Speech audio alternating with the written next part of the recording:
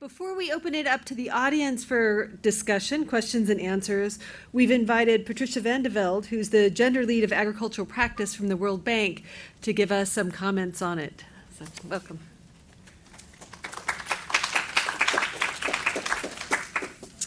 I don't have a presentation.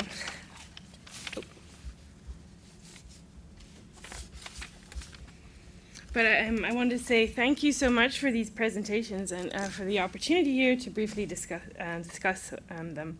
But I'm also terribly excited for the actual book that's about to come and the opportunity to disseminate this and use its findings and approaches.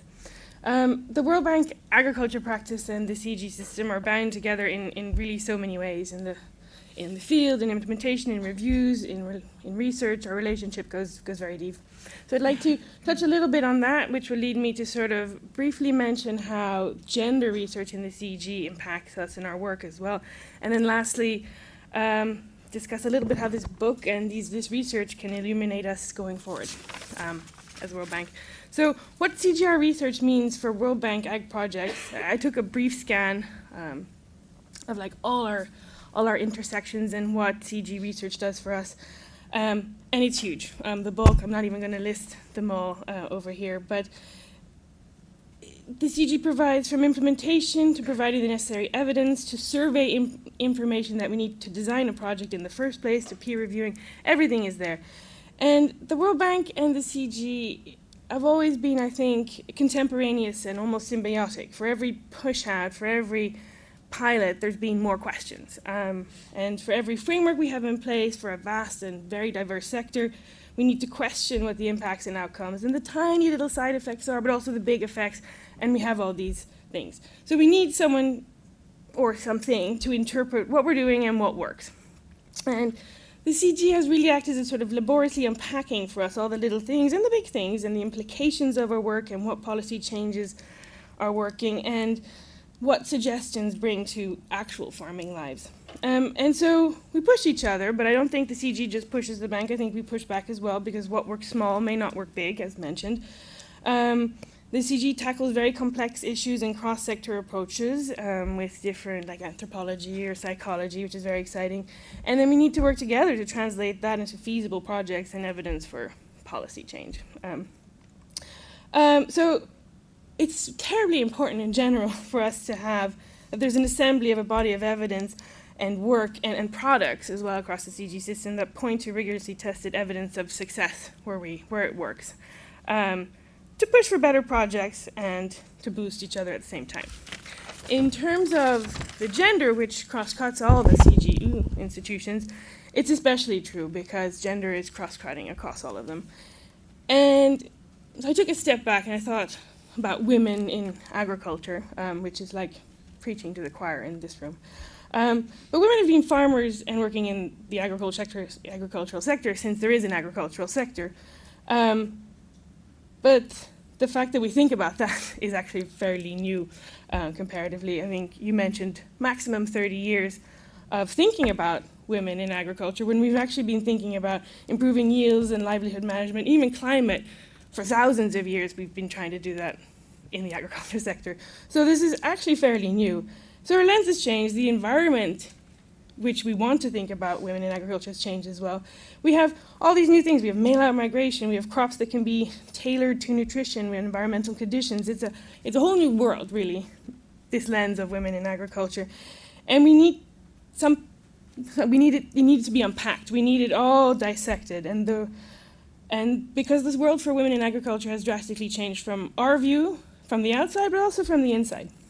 And so, not just the World Bank, but I think development or international orgs on the ground tackling sort of policy and governments and stakeholders, but on a bigger sort of maybe perhaps lower level to make sense of this environment. And we need the CG to sort of continuously unpack that sort of that understanding for us and provide the research.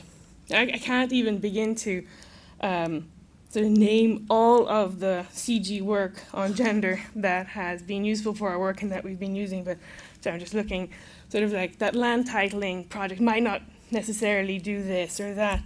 Behavior on training, crop preferences, empowerment indices, limits on labor, all these things have just come in to the way of work. And I've told Ren on this, but it's worth repeating. The newsletter that we get from the gender platform, it's like getting your favorite magazine. It's sort of like, and then finding out there's going to be a book. So it's sort of, and then so I sort of want to illustrate a little bit. So when you, as practitioners, when we read this, you just think, oh, so that's what they prefer to grow, or, oh, this is what this effect is being. Oh, I see now that this would not have worked, or, aha, I knew this wasn't working. And oh wow, that's cool. Like this, I often don't even read. I just scan it and then sort of indicate which ones I'm going to read first. So that's what it does, and that's how it sort of interacts a little bit on the sort of superficial platform. But it also raises, I think, lastly, the very important question, in which we're getting to today, is not just what's working, what's not, but are we really empowering women, or is our World Bank investment in women's ability to participate more fully in the agriculture sector actually empowering them? And that's what we really need this for, and that's why I'm so excited. And I see from the sides that we have the potential now to no longer think of women in agriculture as a problem that needs fixing, but rather that empowerment will both be the outcome and the process of working with what their needs, wants, and choices are, and how they feel about it. And I think that's an exciting place to be. And I saw that you'd sort of mentioned Kabir as your sort of overarching definition.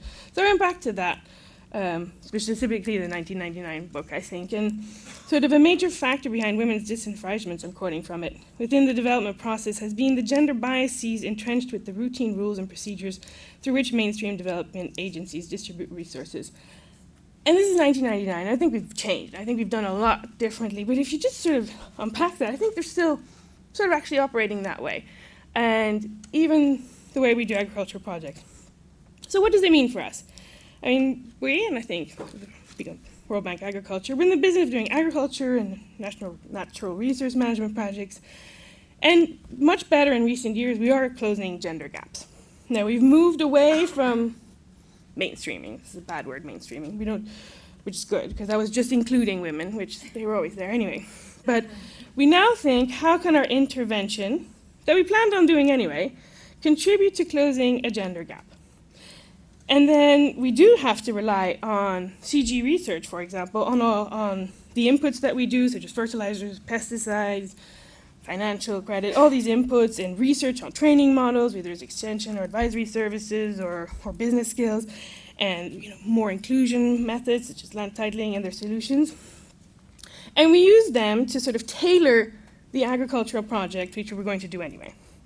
But we still operate in the model that this is an agricultural sector development project, and this is how it will create benefits, and then we add on how to ensure it benefits women.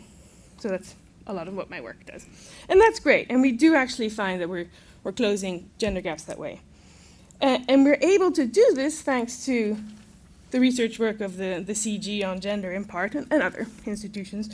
And it does work, but I'm really, really ready for the model to shift. And I think this bringing together of analysis and years of research of what works for women in the sector, and to flip it so that we look ahead and sort of to a paradigm shift where women use agriculture for empowerment, and where we can design large-scale interventions in the agriculture sector and see them as gender equality interventions too.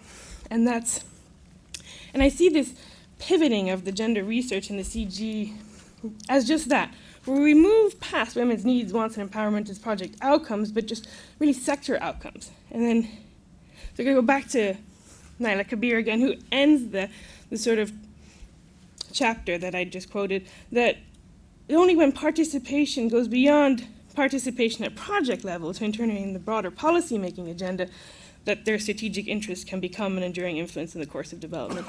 And this is really what I see reflecting finally happening, and it's really wonderful to be able to think of gender empowerment and equality first, and then let's see what then agriculture brings to that discussion and get to the future. And so I want to thank you for setting the groundwork of providing the body of evidence that we can and should do that.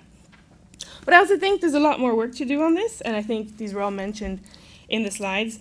Like, how do we translate this to project intervention type mentality change? How do we put this into policy? How do we drive a framework shift? How do we package this? You know, it's all great, but it's preaching to the converted, really, in this book.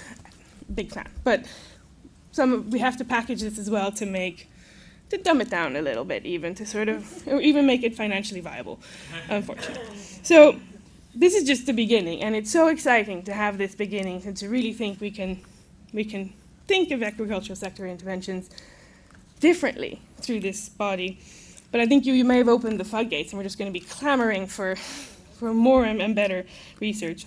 And sort of like, just to end, it's sort of like, I was looking at the question that was outlined in the beginning of the sort of the outline of the talk, and it's sort of like, I was trying to think what it came to in my head. It was, ask not what you can do for equality in agriculture, but rather what can agriculture do for equality? Thank you.